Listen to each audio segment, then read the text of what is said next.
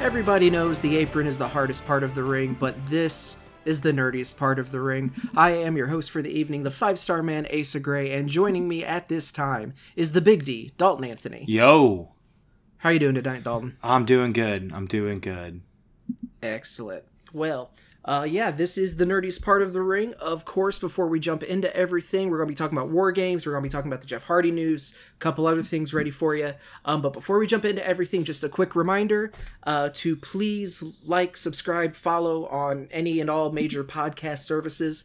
It helps with the algorithm. It helps getting us more, more eyes on us, I should say ears on us, because we're not video yet, at least. We'll see. Who knows? Question mark. Also, share us with your friends. If you think there's someone who would enjoy the nonsense that happens here, send them a link. Send them a link to this episode. If you think what we said lines up with what they thought of War Games, let them know.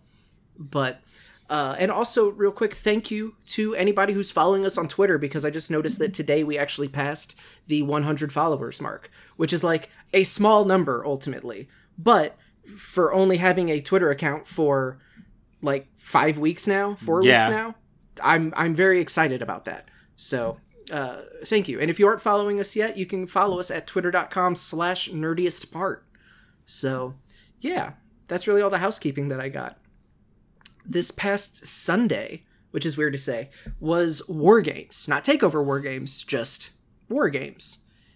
And this is going to be a weird review, because I actually did not ask you this before we started recording, Dalton.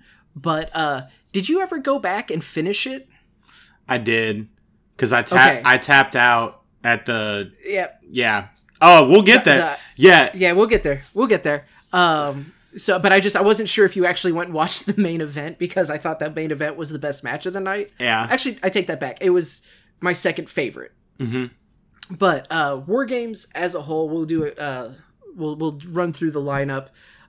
First match of the night was the Women's War Games match, which saw Cora Jade, Io Shirai, Kaylee Ray, and Raquel Gonzalez defeat Dakota Kai and Toxic Attraction, the Gigi Dolan, JC Jane, and Mandy Rose team. And this was the match I was most looking forward to, but I think I had my expectations a little bit too high, because it was good. I'm not saying it was bad by any stretch.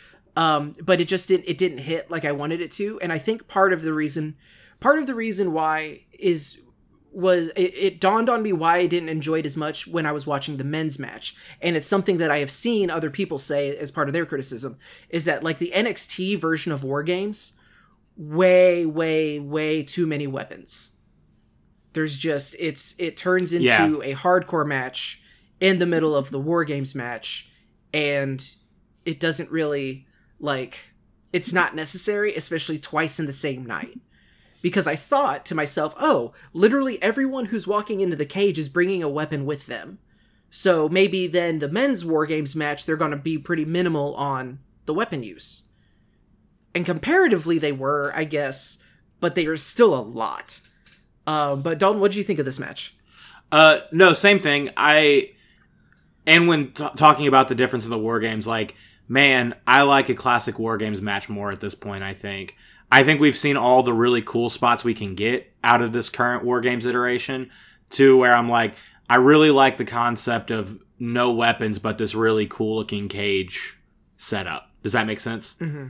Yeah. I think everybody did a good job. Didn't you call Cora Jade getting the pin? I don't know. I think that I called Toxic Attraction and Dakota Kai winning. I thought, because I saw, whenever she got the pin, I was like, I can't remember if Asa said she was gonna get the pin or she was gonna get pinned. Dylan, I know you're listening. Tweet at us to tell us which one it was, because I'm I'm pretty sure you said Cora Jade with the pin if the other team wins. I think you were calling Dakota Kai's team to be the winner, but I do think that you said if the other team wins, Cora Jade's getting the pin. Okay, yeah, and I will take that credit, because I do think I said that Cora Jade will be pinned. Or she'll be the last... I remember what it was. It was when I was stupid, and I thought it was an elimination match, and I said that Cora Jade would be the last to be pinned. Yeah. That's what I thought was going to happen. So I'll give myself a half point. Okay, so what did you think of the dislocated shoulder, Io Shirai popping it back in? Oh, no, sir. No me gusta. No me gusta. I don't like shoulder injuries. And the thought of it, it's the same thing with like Alexa Bliss in the elbow.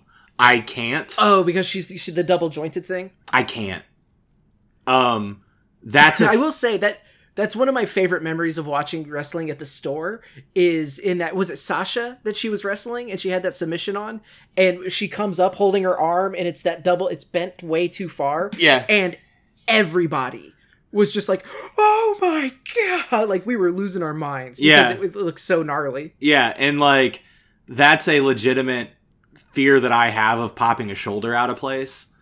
And not gonna lie, saw it on Sunday or the day before, at a show, and not a big fan of it then either. But I'm pretty sure that one happened for real because he got taken to the back and it was a shoulder.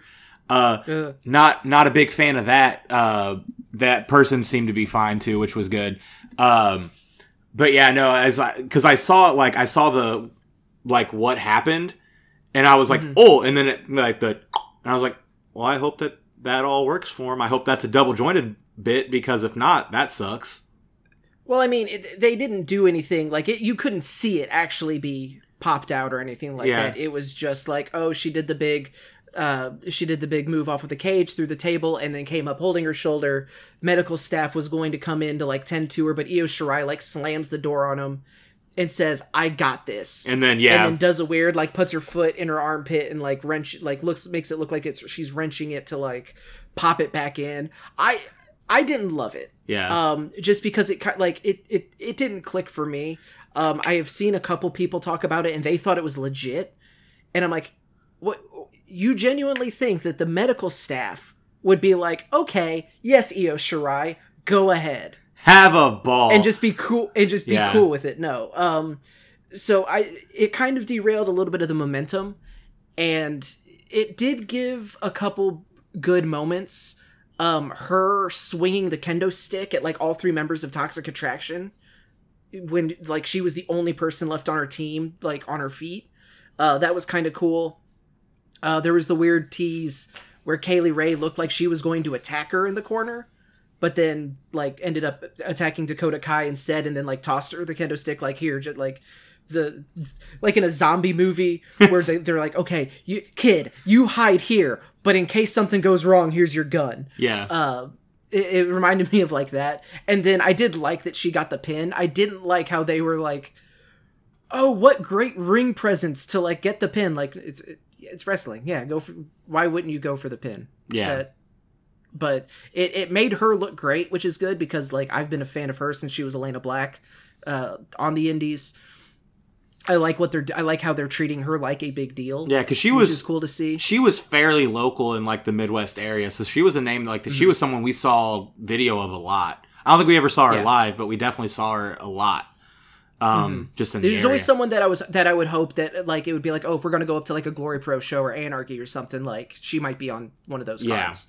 And like you see her talk like in the Chicago area, stuff like that too. But I will say, like, to me, the biggest thing is she didn't look out of place. Yeah. Because like look at this, like especially even on her team, you have the former NXT champion Raquel Gonzalez, you have Io Shirai, you have Kaylee Ray. You literally have three former NXT champions. Kaylee Ray was a UK women's champion, but like she had that belt for a long time. Wasn't she the longest reigning? Or no, she defeated. Yeah. I think so. Was Storm? Oh, okay. She defeated Storm. I was thinking of something else because Tony Storm defeated Ripley, right? Yes. To win it. Okay. But yeah, Kaylee Ray was the former NXT UK champion. Shirai and Raquel Gonzalez are both former NXT women's champions. Was Shirai women's champion? Io Shirai? Yeah. Did she have the title? Yeah. It was whenever she was a heel. Oh, that's right. Okay. I don't know why I couldn't remember. I don't know why I couldn't remember that. Because it was... I guess I think I was just thinking of, like... her... Oh, no. Okay. I'm combining, like, when she was on the War Games team with Shayna Baszler. Yeah. My brain just clicked off there for a second. But yeah, and then on the other side, you have Dakota Kai, who has been a huge name in the women's division of NXT forever at this point.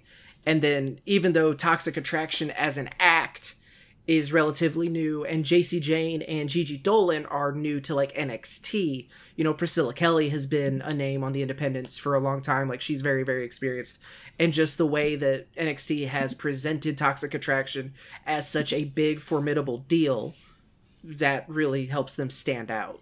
And Cora Jade totally hung in there and looked like she belonged. Also, I don't know if it was what she was going for, but her ring gear really reminded me of Lady Luck with like the pink and the blue. Yeah, it was very. And, like, part of me wants to think that was like a little nod, but I can't confirm or deny that. That was just my headcanon. Yeah. But yeah, it was okay. You know, there was a little bit of sloppiness. That narrows it down. When Raquel Gonzalez had Dakota Kai's entire body in the trash can and was like spinning it around, I don't know if it was like she couldn't get her up high enough or like what happened, but like when Gigi Dolan like dove down so she could get hit in the head with the can, like there in the little stuff like that, or just some like mistiming, miscommunication kind of took me out of it a little bit. When you have a match with that many moving parts, like that's something that's going to happen. Oh yeah. And it's a shame because when it happens, it's usually really blatantly obvious like that one. Because I do remember that because I was like, she just walked right into it, eh? Like, literally, like, heat-seeking missile with her face. Like, just like, and tilt. But I mean, that happens, and it looks silly when it does happen, but you just, yeah, that's, sometimes it's literally unavoidable. Did you see what she put on Twitter? Someone posted that GIF and she retweeted and said, "I was trying to slow the momentum. I don't know." Just like, and that immediately is like, okay, you know what? That's fine. Yeah. I gotta get back. I mean, because you gotta own it. Like, there's literally nothing you can do about it at that point. Yeah. But congratulations to the team Cora Jade. And there was some follow up there with, on Tuesday from NXT. And I don't know. They're going kind of with the injury angle with her, so I don't think she's going to get a title match right away, but I do think that she will at least compete with Mandy Rose in the next few weeks, if not by like February. Yeah, hopefully, yeah. So I don't know if she'll win, but I think she'll have like one of those, like she'll do a really good showing and then maybe like farther down the line she'll actually get it. Yeah, hopefully. That would be cool.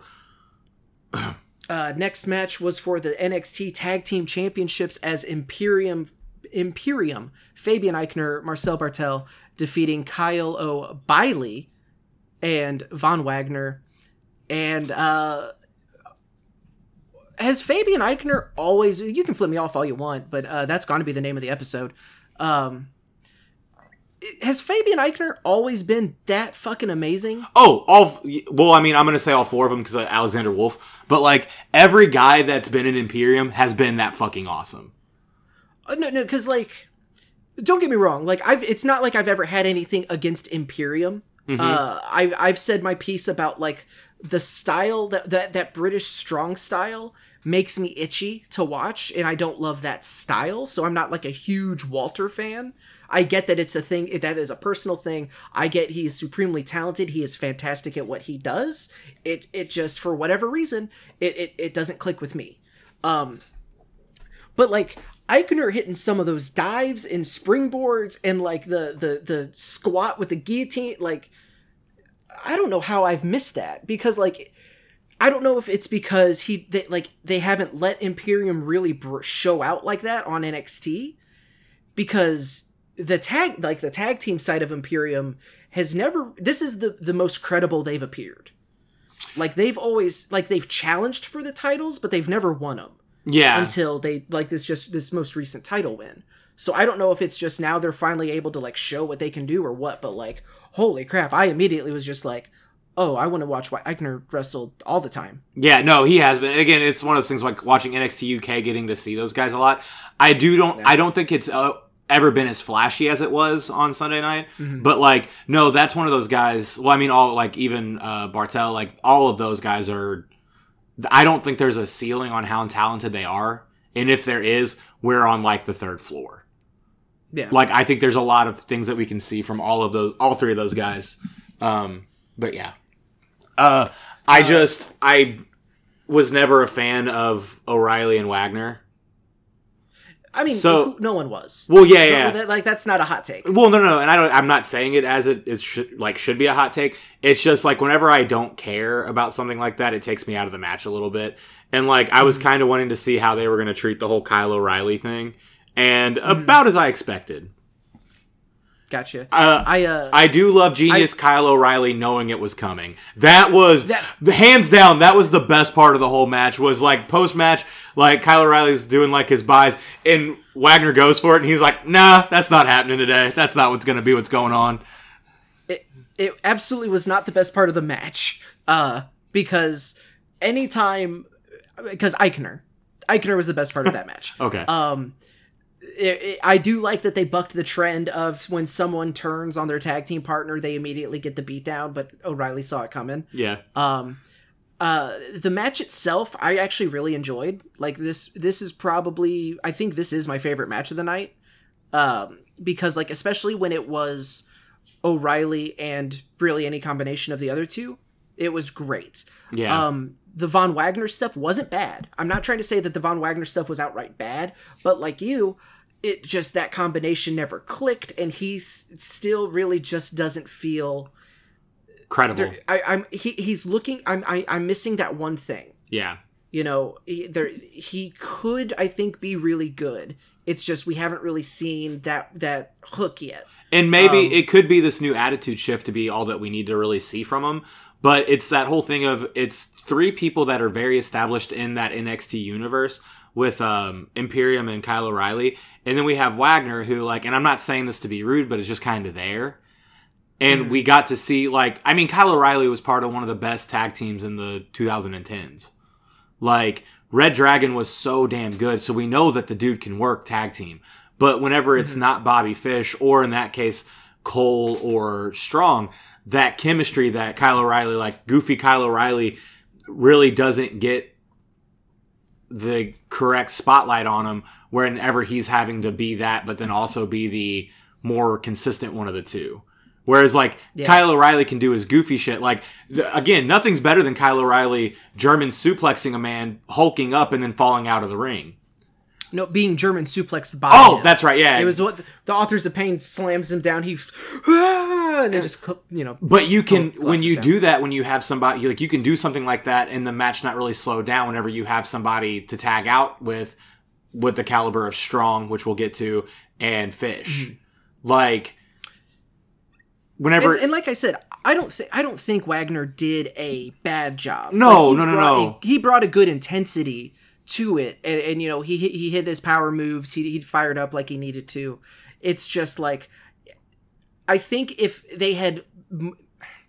this was a more established team, like if they actually were given a chance to do a longer stint as a team and really develop that chemistry, because we both know that there is chemistry that happens in an instant and it's just from day one. And then there's teams that actually have to build and work towards it, but they can eventually get there. Yeah.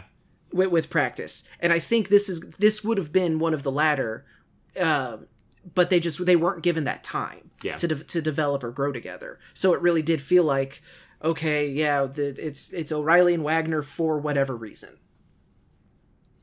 But, and then, like you said, the post-match attack, O'Reilly saw it coming, throws up the UE, gives him the crotch chops, and then beats him down until Tuesday, where they met in a steel cage match. Wagner gets the win after kicking out of O'Reilly's finisher, low-blowing him, hitting his finisher, and then he pinned him, and then as O'Reilly was getting out, he slammed his head into with the cage door a couple times. So, to me, I think O'Reilly's gone, and I think he is very likely to appear at AEW sooner rather than later. As far as Gargano, we will have a much more heated discussion here in just a little bit. Oh, yeah, no, I just saw how long we've been recording, and we're going to have to... Not that we need to speed through it. It will go... Oh, don't worry. These next two matches, I feel like there's not a lot to talk about. I think I know the two, so yeah. Yeah, but do you also think that it's... Kyle O'Reilly? I didn't until Tuesday. Because I said, like, that was my number one thing, was, like, you had me thinking that he wasn't going to leave all of Sunday. Because, like, the fact that he threw up the UE in the crotch chop, I'm like, oh, he's staying. There's no way, like, that's WWE trying to play cute. No, and that blew my mind. And I was like, you think they went out there and said, okay, when he attacks you and you put him down, make sure you throw up the stable that is dead. Well, yeah, because... Including the other two of the other members are not even in this company anymore. And I'm only saying that because it had a lot of energy of the whole Bret Hart WCW, like, tracing that out. And I was like, okay. Because how many times have we seen the screw job since 97? Oh, yeah, 1,000 times. So I'm like, it had a lot of the same energy for me. And I'm like, okay, Kyle, you're definitely not coming back. And then after Tuesday, I'm like, fuck, he might not be coming back. I don't often accuse you of this, but you are way overthinking it, man. I saw it on Facebook, and I was like, yeah, it really did have that feeling, didn't it? I was like, that's definitely... It wasn't an Evel Knievel jump. It was not fucking a Nevada hotel jump. But it was definitely like, it was a bunny hop to get there. But man, once I was there, I couldn't stop thinking it. Yeah, I mean, that's like how people think that JFK Jr. is coming No, back. it's not. No, it's not. I've had this thought, and now this thought is nothing. And nope, no one can going to convince me. I wouldn't say it's a Q jump leap of logic. I'm thinking it was a. I said it. I don't think so. If I was just like, he's going to come back and win the NXT title and then fuck up Triple H, I would be like, yeah, now I'm thinking crazy. But it was just, it felt super manufactured to me. I'm just going to throw it out there. It felt super manufactured. And maybe it was the crotch chop. Maybe it wasn't the UE as much as it was the crotch chop. Like, It felt manufactured. It felt like a thing being like, oh, fuck, he's throwing up other things. Is he leaving? Like, that's how it felt to me. It felt manufactured. All right. Well, you've come around to in my opinion, the correct side of things until like on Tuesday when he shows up and attacks Von Wagner, and then we're all just like, son of a. And then I'm gonna be like, oh, wasn't I right? Tell me I was wrong. Never lost.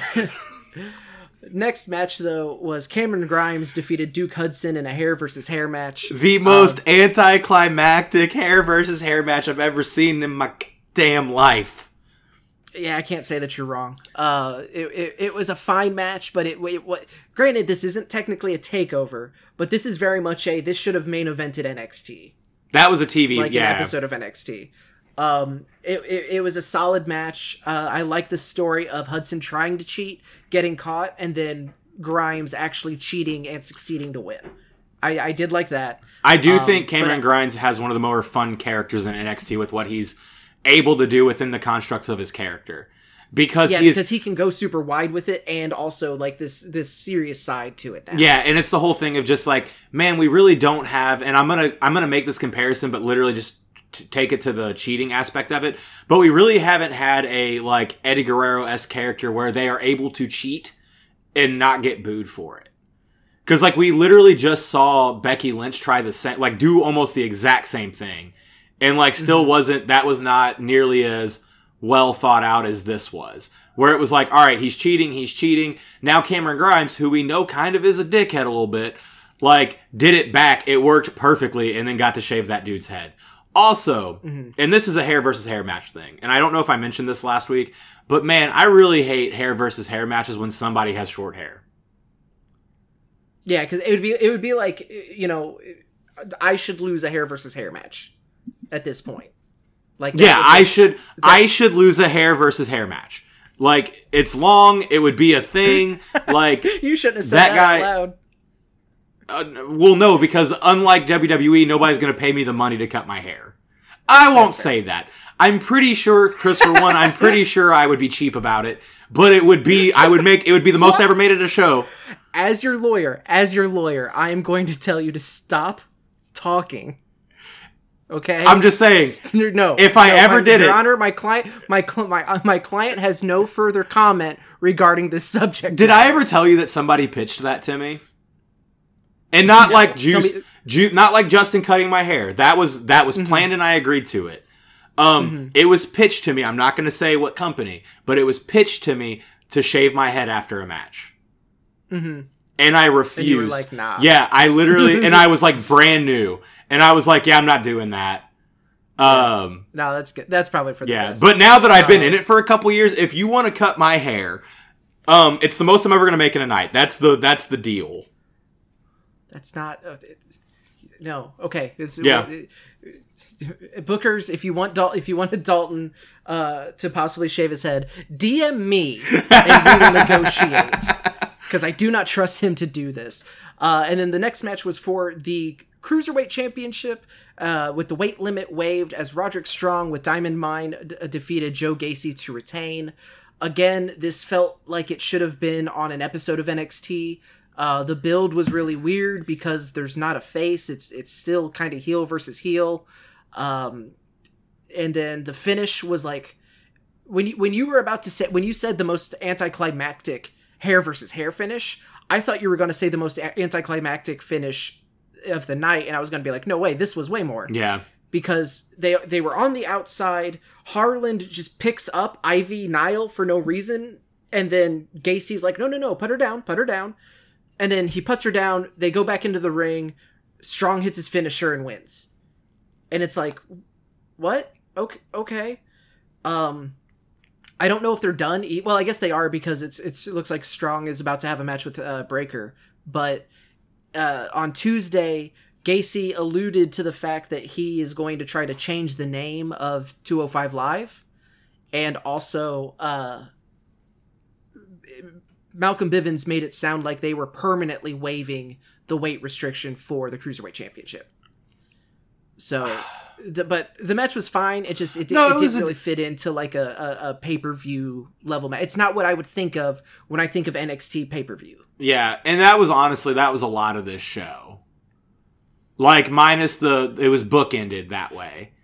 To me, it was only these two matches. Because both of the War Games matches, of course, just the gimmick alone. Yeah. And then that tag title match was like an NXT takeover style match. Yeah. It was just these other two were just, and again, not bad. No. Anyone like totally fucked up. Just, it didn't reach the highs of what you think of when you think of an NXT pay-per-view. Yeah.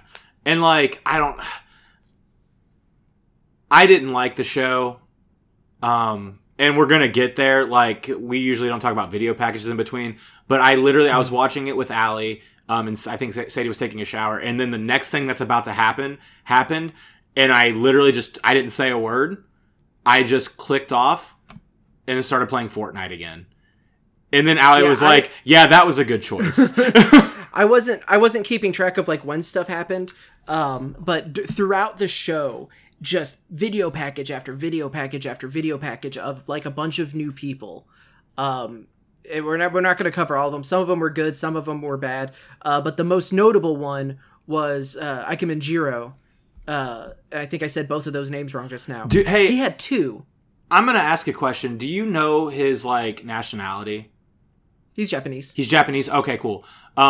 Because I'm gonna go ahead and get there. Pretty sure. I'm gonna say like that Vince is super off base with this on a cultural level. When he said that his name means, he's Japanese. Okay. That when he said his name means handsome man. No. Because that was the first. So the first part was, my name means handsome. I have to have handsome jackets and a mansion. And then, like, I swore the second one they did was a DoorDash ad. Well, yeah, because it looked like he was... Because it was him coming... It was him coming, like, he's outside, and all these delivery people keep bringing him chicken wings and pizza and all this different food. And then such a big appetite, and he eats it all. And then they show him, like, Elvis-style die on the toilet from the monster shit that he took. And, like, who thinks this is a good idea? So, here's what it is. And I could be making another leap. Which isn't the first time this show that I've done it. I'm bracing myself. Alright, so, I think that Vince McMahon just found out what mukbang is. As, like, a thing. Mukbang. Whatever. Mukbang. Okay, mukbang. Whatever. So, he just now found out what that is. And somebody said, yeah, it started in Korea. And Vince thought this was a great idea. And he was like, looking. I have you in wrestling gear right now, like amateur wrestling gear, so I can't do anything with you. Looking. Got it. And that's because I was like, I don't know. I haven't seen enough of this guy to know, like I just don't know who he is. I was like, I don't know if he is, like, Korean. If he is, that's a clever, like, inside one. But it's funny if it's Vince and the guy's Japanese and he was like, well, he can just do this. This is popular over in Asia. And that's what it felt like to me. And that's fine. It's whatever. But it was the dying on the toilet aspect of it that I was like, click.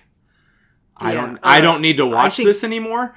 Again, I could be overthinking. Yeah, I could be overthinking I think it's a very big leap because nothing else of his. You said you don't know much about him. Nothing else of his character is. This is the first and only time we have seen him deal with food like this. Yeah. Well, so I mean, I don't think it was. I don't think it was that at all. Yeah, it was just because it was one of those things where I'm like, is he mukbanging? Because that was my thought when I saw it. I was like, that's a lot of food. That's becoming a more and more popular thing on, like, YouTube. It's becoming more prevalent, and I was like, if you don't know. If you're listening and you don't know what we're talking about with mukbang, it's a Korean. It started in Korea, but it's a trend of filming yourself eating. And it usually in the more popular ones, it's a irrational size of food, or like amount of food, portions wise. Like it is like it's somebody talking. And I'm not really big into this. I just know about it. And, like, they're talking and they're eating food. And it's very popular. Whatever you like to watch on your media is up to you. I don't care as long as it's not hurting anybody. But, like, it's very odd to me. But that's what it felt like. And I was like, man, this is really weird. And it's even more weird because of that. And then, like, then he was shitting on the toilet. And I was like, I'm done. I'm finished. Like, there's no more wrestling for me tonight. Nothing is going to happen in this main event that is going to make that okay. I'll go back and watch it tomorrow. My brain literally, and not trying to be funny, shit it out at that moment. I was like, nah, I'm good. Click. Because I had just watched 2 kind of okay matches before that, and I was like, nah, I'm good. I know Team Gold's gonna lose, so, like, I just kind of was done. I was like, I can deal with that later. It was terrible. It was easily the low point of the show. I don't know what. Sorry, I'm one more thing. I don't know what you can do with that character. Remember whenever Mike Kanellis and Maria Kanellis debuted, and we were at the arena, and I was super pumped, and then my brain like kicked in, and I remember sitting near you and said, "It's not going to go anywhere," because what can you do with that? Now, I ended up being a little wrong, and there were some fun moments, but for the most part, called it. This one is worse than that. Because, there wasn't even a moment of excitement. It was just, what the fuck? I'm going to tell you why you're wrong. Because they'll never reference it again. It's not going to be a part of his character, is that he takes monster dumps. It's just going to be the thing that they thought was funny the one time, and they will continue on like it didn't happen. But they're not. Fans aren't going to forget. The fans are going to be, he's going to get a monster dump chant at NXT. But yeah, so all of that happened before the main event, and then the main event, of course, was Team Black and Gold versus the terribly named Team 2.0 in War Games. Braun Breaker, Carmelo Hayes, Grayson Waller, and Tony D'Angelo defeated Johnny Gargano, LA Knight, Pete Dunne, and Tommaso Ciampa. Again, it was I think this was the better of the 2 War Games matches. It was a solid War Games match, but there were some pretty glaring issues that I had with it. I loved the Gargano Hayes segments. I like those. Like that opening was really good. Gargano's gear was incredible. Yeah. Anytime they did anything DIY related, that made my heart happy. And also, like, as I was watching this, I was like, oh my god, LA Knight is absolutely gonna turn. Why would he even be part of Team Black and Gold? He was there for, like, it felt like 3 months before 2.0 launch. I know it was longer than that, but it felt like he hasn't really done anything. It was during COVID, so it made sense that it felt like it was not that long ago. So it'd be like, oh, he would fit into 2.0 more, but he didn't, and I was happy to see that. But And again, no one really did anything poorly. It's just it didn't compared to the other War Games matches, this one didn't really hit. It was the weakest, as and good for me. Yeah. I will say though, I need logic sometimes, and whenever Team 2.0 put the chain and the padlock on the door before all of their team was in, I get it. They're up 3-2 inside the cage, so they threw the lock on. Well, then when the 2.0, when the next Black and Gold person, when LA Knight came in, he just immediately climbed the cage. There was no obstacle. The only obstacle was then when Braun Breaker had to come in, he couldn't get in. So they locked their own partner out. And then he tried to use the bolt cutters, and dude, my heart goes out to him, because when I'm at work, I can't count when someone's watching me. I get my brain locks up. Of just oh god, people are observing me. You know when you're in line at the grocery store and they hand you back your change? The struggle of knowing that there's people waiting in line? Yeah. And you have to get this stupid dollar bill back in your wallet and it just won't go? Yeah. Now apply that logic to having to cut off a padlock.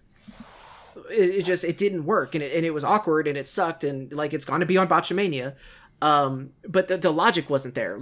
Put the padlock on after Breaker's in. Here's the problem, and this is except Breaker's not really a heel, so he wouldn't do it. But it's none of this makes sense. It's like when Bayley jumped someone from behind before she was a heel, when she was still super mega babyface. Yeah, her attacking someone from behind because it's brand superiority. This was essentially the brand superiority match. Yeah, and again, it very much goes into how I've just kind of become a person of, I kind of like the older War Games matches more. Because, yes, if you lock an old War Games cage with a padlock, there's a problem. If you padlock the new War Games cage, it's an inconvenience. Mm-hmm. Because you can just... Braun Breaker didn't need to use a bolt cutter. He just had to climb a cage. They didn't put a ceiling over it after LA Knight came on. He could have done the same thing.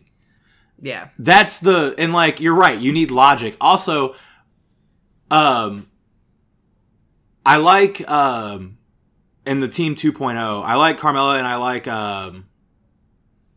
Breaker. I don't care for the other two guys. Out of those four guys, one of them is obviously the Roman Reigns of the group. There's one of them that you can all tell that they're, putting their eggs in that basket. And it's the Breaker basket. And, not saying that the other three are bad. I do like Carmella on that one, but you locked out the most important person on your team. Mm-hmm. There's... Like you said, you need logic. There's literally... And again, you're locking a cage that you can climb over. There's no barbed wire. There's no razor wire. We literally saw a guy, the person before, just be well, that sucks. And he's there. Asa. Yeah. So, and also, if this was supposed to be a big moment for Breaker, rip the damn door off. Gimmick the door for him to rip it off. Kane rips off the door at Hell in a Cell. Even Mark Henry, granted, he struggled with trying to just break the chain for a few minutes, which that was really awkward when that happened, but he eventually just ripped the door off, which I would argue is even more impressive, because I'm willing to bet that wasn't a gimmick door. That was just he's well, I can't break this, so I'm going to break this instead. He's I'm pretty strong. So it just kind of made him look... you're absolutely right. It just kind of made him look a little dumb. Because, all right. Granted, he ended up getting the pin, so, ultimately, I don't think this... this is something that's going to hurt him long-term or matter, but it's that short-term of just, man, there's a layup. There's things you can do to avoid things like this. Do the same thing. Have him try to climb up the cage and fucking... One of them, one of Team Gold's hits the thing, keeps hitting the cage where he can't get out. Or get in. What they did to Trick Williams. Early in the match, when he was up on the cage and Gargano, hit his fingers and knocked him down before... worth mentioning, Dexter Lumis chased off Trick Williams earlier in the match, and he gave Gargano the thumbs up, and Gargano gave him the thumbs up, and that was cool. That was sweet. But, do that, and then Breaker, try to do the bolt, and it doesn't work, and he's you know what? Fuck it. And then just takes the door and rips it off. Like, because if you want a cool visual, like, you can get away with him not climbing over the cage. Because the easiest answer is climb over the cage. Well, the easiest answer is not to use the padlock that early. But, like, if you're gonna do it, it's the whole thing of, like, if Becky's gonna have to beat Bianca Belair in an 8-minute or a 2-minute match, like, there's a way to do it and there's a way not to do it. And they continuously keep picking the ways to not do it. And it's real frustrating. Because there's a lot cooler shit you could do. Door, yeet. That's it. Like, literally rip the door off so it's hanging by the padlock. You know how cool that would look? Probably dangerous. But you know how cool it would look? So much cooler than what they did. Sorry. Yeah. So, I get angry about things. No, it was fine. And again, it's moments like that really take you out of the experience and out of enjoyment of the match, which was otherwise again, I feel like we're being critical of it, like, or we're coming off as more critical than we really are. But, like, again, it's my old analogy of if you hit a home run every time you step up to bat, a double is kind of underwhelming. And that's what every War Games prior to this, like, this was the most underwhelming War Games show that they've had out of all of them. And I don't think there's a lot of argument. It's not even close, unfortunately. And it's not. I don't think it's to any fault of the performers. I think that NXT 2.0 is not floundering, but it's not as exciting as what NXT was at one point. And that's what was making those War Games, like, and they were also introducing people correctly. Matt Riddle's, like, first match was at a War Games. Like, they made it a point to build people at these shows, and it's not happening as much. And this one, and also, like, Undisputed Era being a unit. Like, they are a group, they are a faction, they're always together, they always have each other's backs. And them being involved in every War Games match made sense. Even, what was it, the first one? Where it was... 3 on 3 on 3. The 3 teams. Like, okay, these, other than, like, we kind of talked about Roderick Strong not really fitting in with Authors of Pain, but we're very willing to look past it. Especially whenever it turned, whenever the whole Roderick Strong ended up joining Undisputed Era. Oh, he's going to still be nearby. This one... Aside from Ciampa and Gargano, there really was no reason for any of these people to be on the team with each other. Yeah. Aside from just that generic, played out brand superiority. And it's really weird when you have that in your own brand. Man, we have been talking about this for way longer than I thought. This is going to be yeah, same. Yeah. It's fine.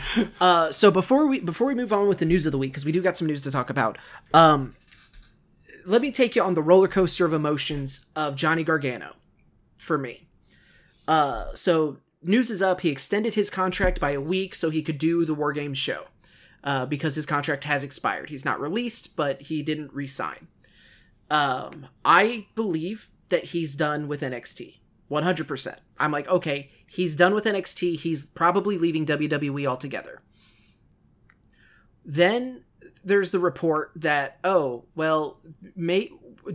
wants to keep both him and O'Reilly. They don't want them to leave.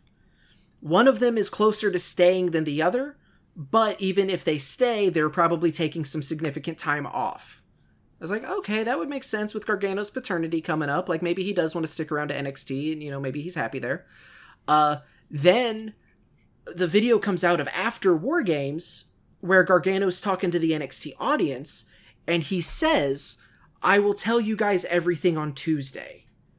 And then I go to, he's 100% staying. Yeah. They're going to have him in the ring and say that he has re-signed a contract and he will be with NXT for the foreseeable future.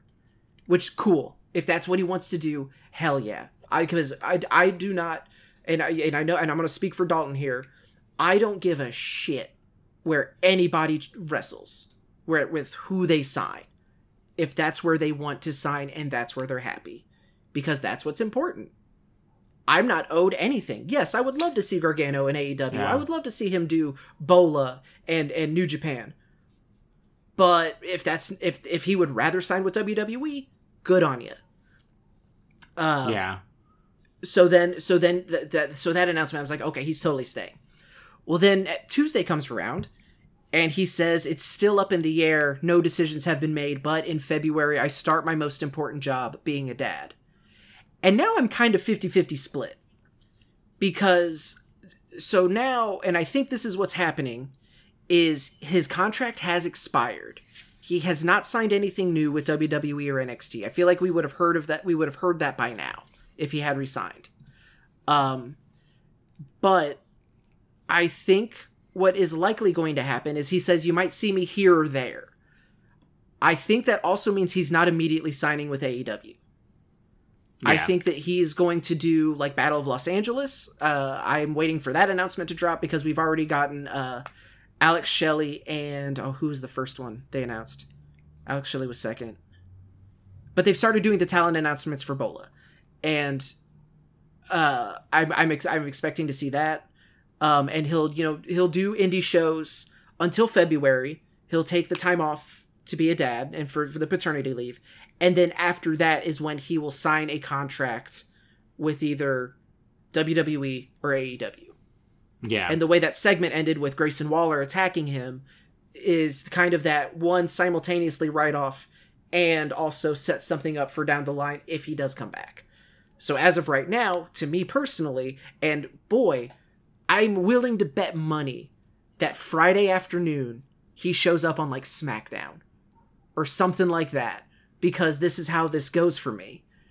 Is I make a prediction, I say what I think, and then I am proven hilariously, spectacularly wrong, like within 12 hours. Thanks, Shane Strickland. Oh no, it's more than that. It's happened so many times. Oh, that's just the most recent time, though. Oh yeah, no, yeah, well, yeah, because that was like 2 weeks ago. Yeah.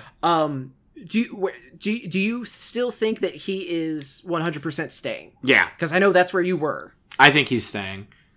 Kyle O'Reilly is going to be like that one's 50-50 right now. I could legit see it either way. Because again, it was really cute, guys. But like the Johnny Gargano, like there's no reason that they would let him say that at the end of a show. Tune in on Tuesday and I'll say everything I need to say. And then Tuesday happened and then somebody attack him after that. Also, they wouldn't, like if he wasn't staying, they wouldn't have given him that time. Now, I do think you are correct. I probably don't think he will sign another contract until February, because right now, what he can do is spend time with Candace and get ready for the baby. Right. And like, right now, it's the perfect time to be him, because you think he's on like a verbal agreement with WWE that, hey, I'm not gonna, I will sign with you again, but not until after I get this leave. Yeah, like, well, and I think also, if he let his contract lapse and waits until after February to sign, you know who can't call him to be like, hey, stop doing what you're doing, you need to come to work? Literally fucking anybody. You know why? Because he's not signed anywhere. So like, but honestly, not to like toot AEW's horn, but the way that they seem to do business, it would not surprise me if they were like, hey, sign with us now and you don't have to come until March. Like, have the baby. We will literally pay you to not do anything until March.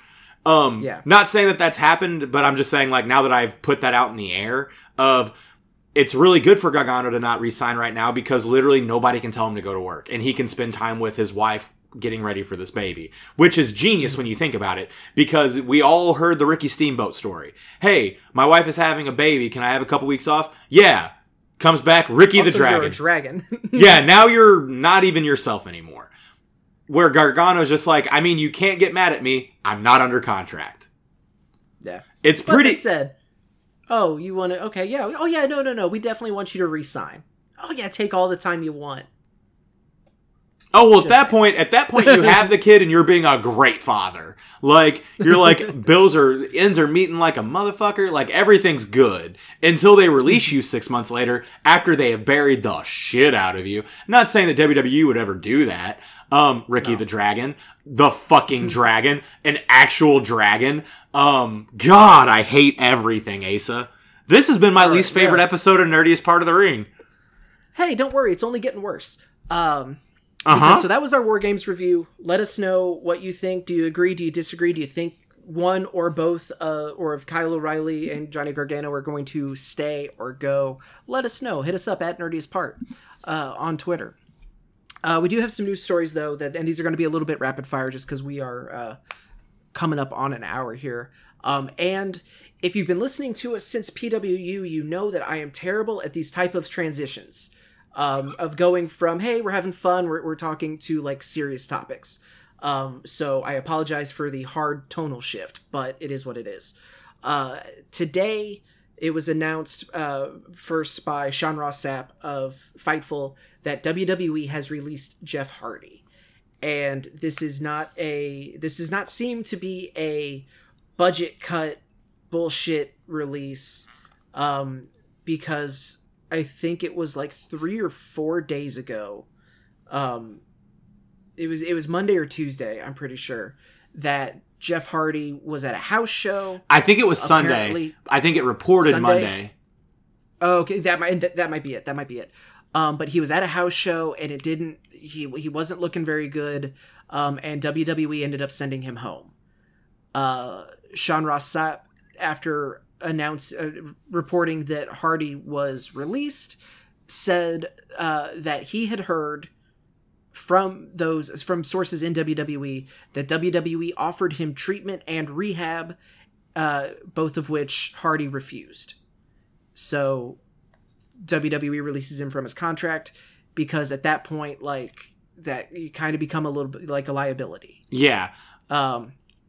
And there's really not a lot to say to this other than to hope the best for Jeff Hardy and his family. Yeah. And Jeff Hardy, the person. Like, it's very important that we are stating this as the person. Because I will say the grossest thing I've seen, and this is the part that I really hate, are people going online and being like, well, shit, now he can go to AEW in 90 days. That is the worst fucking way to think right now. Yeah, that's a terrible mentality. Because, I mean, this isn't the first time that we have video footage of Jeff Hardy being too fucked up to wrestle. Mm-hmm. And, like, man, it's a bad place to be in. There's not a right answer. There's not really a wrong answer. I think WWE did what WWE needed to do for once. I think it's really weird that Jeff Hardy refuses rehab one time after a house show incident, and the Usos have more DWIs than title reigns as tag champions at this point, and they're still prevalent everywhere. That part's really weird to me, and it always will be. But I feel like WWE did what they thought was right. But now you've released somebody that's refused treatment that could potentially go to another company. And granted, that will be that company's problem, and I will not hold WWE responsible for that. But now you've released somebody that could potentially go do this somewhere else again. And, like, I will give WWE credit on this. They have tried their best to rein Jeff Hardy in over how long has he been employed with that company on and off again for 20 plus years. And they've tried. And boy, they've tried. But it goes back to what you say all the time, is that you can't get the help if you don't want it. And also, like, I'm not willing to give WWE that much credit because I immediately am pulled back into the Sheamus Jeff Hardy relapse story. Yeah. Which was in poor taste, and now in hindsight is in even worse taste. That said, like, yes, if they actually offered him the help, then yeah, it's true. The statistics, this is not an opinion. The statistics show that if you were much more likely to remain clean, sober, whatever, if you were the one who makes the decision to do it. But, like, being committed to rehab, like, those not recidivism, that's the wrong word, but those rates are much, much higher. And, you know, addiction is a motherfucker. Like, it's easy to scapegoat someone as an addict. And honestly, I'm guilty of it. Like, this situation has really kind of made me rethink my stance on my opinion on the Usos. Because I've been very harsh, especially towards Jimmy. But, like, and so it's, like, in my head, and granted, there's that personal connection there, and yada, yada, yada. But it's like, man, this is someone who needs help. You know, supposedly. We haven't heard from Jeff Hardy. We don't truly know what's going on. We can only go off of these reports. But it's if the reports are accurate, it's heartbreaking to see. I thankfully have not seen that many tweets like you were talking about. Like, and maybe it's just because, like, people like that get blocked to like immediately. The block button on my Twitter is very heavily used. So I haven't seen a lot of that, which I'm thankful for. I've seen a lot of people like expressing well wishes and pointing out like, hey, we shouldn't be worried about what's next for Jeff the wrestler. I did see also a very interesting point by the person who runs Fan Fight of just like, at what point do we need to have the very uncomfortable conversation that WWE needs to take a little bit of responsibility for these issues that he has, because look at the way he's made his career and the amazingly damaging, insane stuff he has done to his body, like doing these stunts and these jumps and these dives that undoubtedly has to have some sort of connection. So, no, I don't know. I mean, not even somewhat, like, it has to be one and the same to a certain extent, because, like, man, you put your body through that shit and you're expected to do it the next day. Like, bodies don't heal that way. Like, unless you're Cena. Like, Cena could do it, but that's an anomaly. Whereas, like, we've seen Jeff Hardy fucking do some shit and then have to wrestle the next day for, like, 8 straight days in a row, and it was not uncommon for that to be a thing. That being said, WWE will never own up to that. Ever. No. That would, if they try to even like acknowledge it, that opens them wide open for just all sorts of stuff. But again, think about, this is what we talk about. Like, we talked a lot about on PWU of just like chair shots to the head. Very satisfying to watch. There's something about the visual and the sound that like is synonymous with pro wrestling, and you like it's impactful. Chair shots to the head.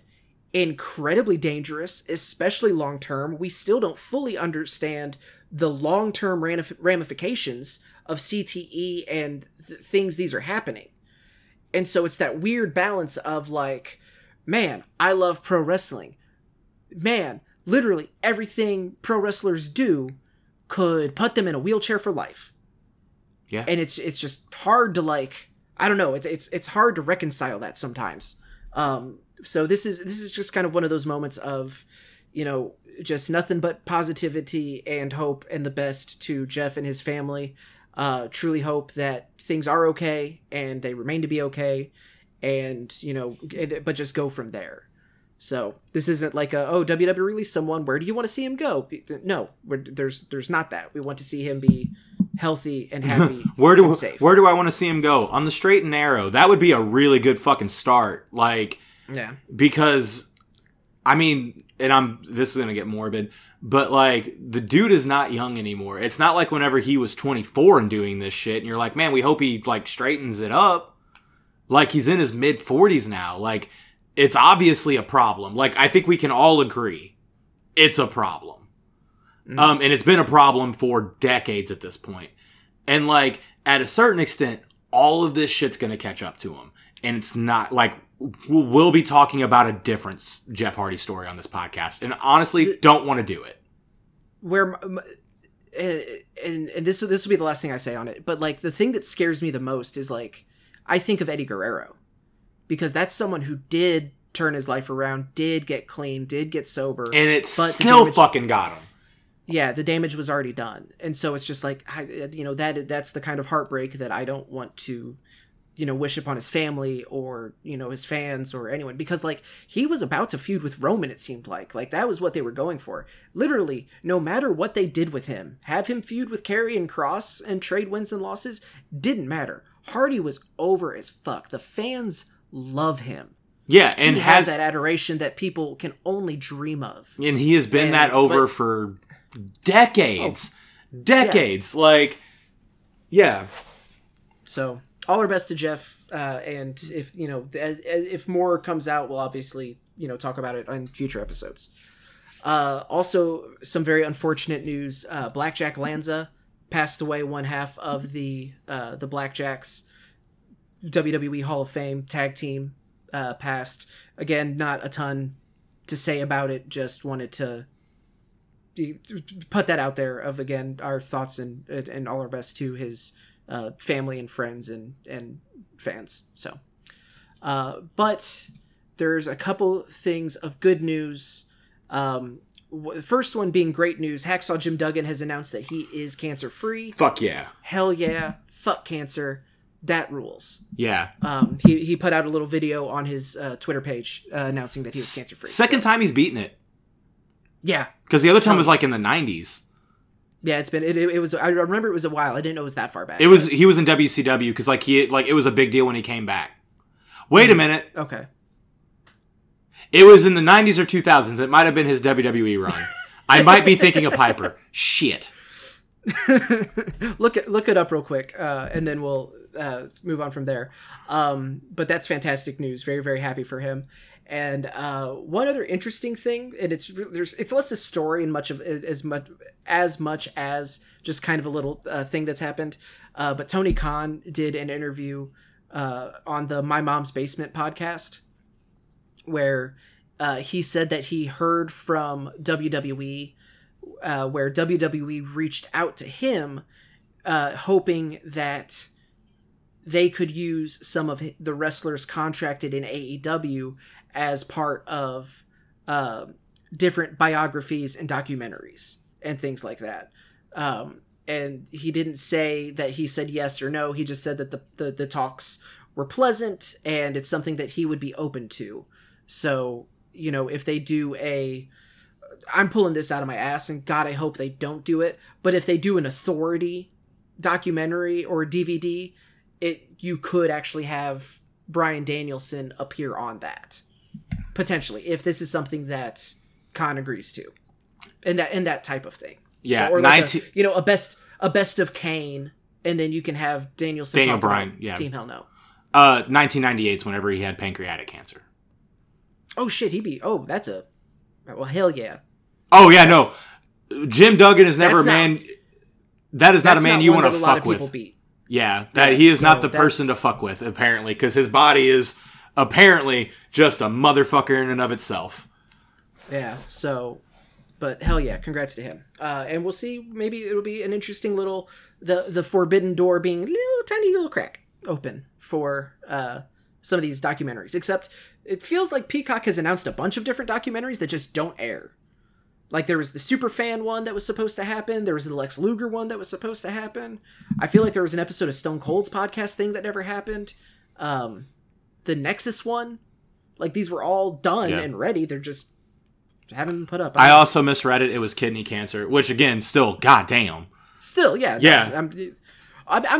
I'm not going to sit here and be like... ranking it, yeah. Yeah. No, I just realized, I was like, wait, was it pancreatic? And I looked and I was like, oh, it was kidney. I don't want to be wrong. It's still super serious, though. Yeah. So, a little bit of fun news. Marco Stunt, our buddy, did an open casting call for The Voice and apparently received a call back. Yeah. So, that could be a lot of fun. If you don't know, The Voice is a singing competition on, I think, NBC. Yes. Where the judges have their back turned to the stage. Contestant comes up and sings, and if they want to recruit them onto their team, they hit a button and turn around because they don't. It's a blind audition. It's a blind audition. You're only going off of the voice and not what they look like. I fucking get it. It's crazy. Right? And then we have just in the last few minutes here, Dalton, because I want to stay under an hour 10. Okay. And that's not a challenge to use all the time. No, we got it. You have a little bit of news under our newest segment, Playing with Ourselves. Go ahead and play the jingle. Da-da-da-da. That's the best I got. You gave me a week. I was too busy. No. I almost did it. I gave you like 5 seconds. I didn't even give you I didn't even tell you to do it. So there was an unboxing video of the Super 7 series of Myers and Cardona. Yeah. So Ringside for a while, and I think you can still get these on Ringside because Super 7, the way they do their wrestling figures, they only make what has been ordered. So Ringside orders an obscene amount of them to make sure that they are available. I pre-ordered mine along with Gallows and Anderson like back in the summer because I think, well, no, it might have been a little sooner than that. It was whenever I got the New Japan figures. And I was like, damn, I really like these even though they're kind of flawed. I'm just going to get the Good Brothers and then Major Wrestling Figure Podcast ones. And we were supposed to get them in September and October respectively. And Cardona made it a big point. He Sean Murphy'd himself. He said these will arrive when they're supposed to arrive. It's December, and we barely had heard anything about them, except for the fact that on their Patreon Facebook page, which I'm a part of, they started showing pictures of them getting the boxes. And then the figures were in the boxes. So they have, like, retail released figures now. I say that to say this. The same day that Cardona dropped that YouTube video, I got 2 emails from Ringside saying both tag teams have been delayed again until February. You know how funny it is to see somebody unbox the figure that just got delayed? That you bought within the pre-order window? Not salty. In fairness, though, and I will allow this time to extend. Yeah. Super 7, that's a Super 7 issue. That's not a Cardona. No. It was just funny that Cardona got cocky and was like, no, I know Super 7 delays everything, but they're not going to delay these. It's Always Sunny in Philadelphia. They delayed those.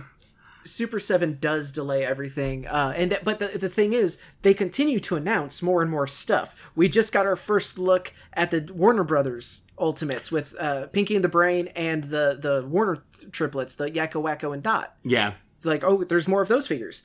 And also the Power Rangers line. Oh, there's another line of Ninja Turtles and G.I. Joe and Transformers and New Japan. And there's they have a million figures they're working on, and like they're releasing some of them. Yeah.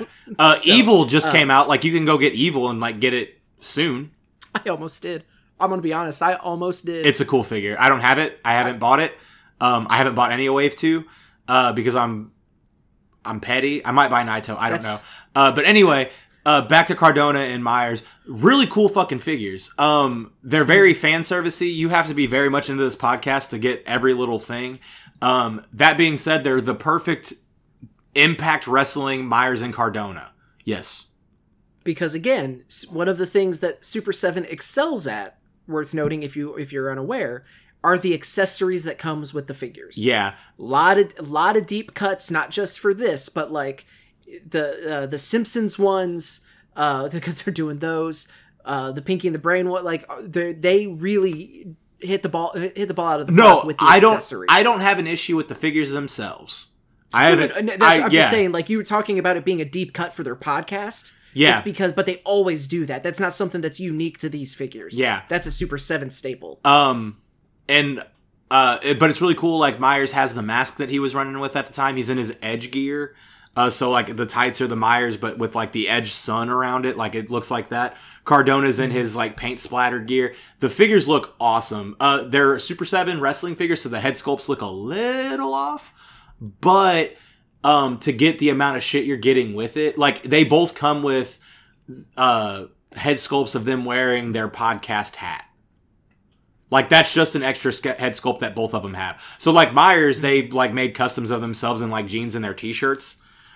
He just put them on those elites, and he was like, hey, I got these now, too. Like, it's really cool what you can do with these figures. I'm excited to get mine in October of next year. That's what I'm calling. That's when I believe I'll get mine. Hopefully I get the Good Brothers eventually. They come with their cans of beer, like their branded beer. That's neat. Talking shop. Yep. I love it. And speaking of talking shop, really quick, I wanted to fit this one there. We got a Roppongi fucking Vice call back this week. This has been the coolest week in wrestling, minus the guy shitting himself. And I'll leave all of my talking on that. Yeah, I mean, that was cool. We got, he's talking about, of course, Trent coming back. Looking like Moxley a lot. Yeah. Buzzed head, beard, jacked to the gills. But again, oh my, he's always looked like that, but he looked like that more. Because he's always been in phenomenal shape. Oh yeah, no, he's always been in phenomenal shape, but again, like, and maybe it's just because I haven't seen him, shirtless in a while. But, hell yeah. Very into this. And now I have my new favorite member of Chaos, fuck you, Okada, Sue. Is officially, because Rocky Romero did confirm that Sue is an official member of Chaos, and that is the best wrestling. Nope, someone beat cancer. That is the second best wrestling news of the week, hands down. It's the best story wrestling news of the week. I'll say that. So yeah, I did read some bummer news just now, because this weekend is ROH Final Battle. This is their last show for the foreseeable future, guaranteed for this year. We didn't do a full preview of it, strictly because, not because I don't think it's important, but because I am pretty out of the loop when it comes to Ring of Honor. That was actually something that I was wanting to pay more attention to for this show, and then the news broke that it was ending as we know it. Yeah. They still plan on coming back next year, just different, just, having to run differently. So, but Bandito has tested positive for COVID. Damn it. So he will be out of Final Battle, so that sucks. But otherwise, other than that, I think it should still be a great show. Ring of Honor is such a stacked roster of just so many it just absolutely. I'll say it this way: if you watch talented people, yeah, Lord, if you watch if you watch Ring of Honor right now, you'll find your new favorite wrestler. Yeah, like that's a good way to describe their roster right now, which is super unfortunate. Very likely, very likely. So yeah, check that out. If you do check that out, let us know what you liked about it. Your favorite match, who stood out to you, who do you want to see go where. So, but that's going to do it for us, everybody. Thank you so much for tuning in. Again, thank you for all of your support. It means the world to us. You can follow the show at Nerdiest Part. You can follow me at the 5-Star Man with the number 5. These are all Twitter, of course. Well, Twitter and Twitch. And then you can follow Dalton on Twitter at PZ85DAnthony. You can check out ProWrestlingTees.com/Dalton Anthony. Get you some of that Dalton Anthony merch. Hell yeah. And then that is it for the plugs. We've got, Ring of Honor. Oh, like the stars thing. Rate us on, especially on iTunes, because that's the big one. That's where it looks like a lot of our listens are coming through. So if you take the time and give us that 5-star rating, it does help with the algorithm, with it recommending us to other people. So, but that's going to do it for us. Have a great week. Be safe. Tonight's the Game Awards, so I'm rambling. I'm wanting to go watch that real bad, but this show's going up. We will talk to you later. And again, you all mean the world to us.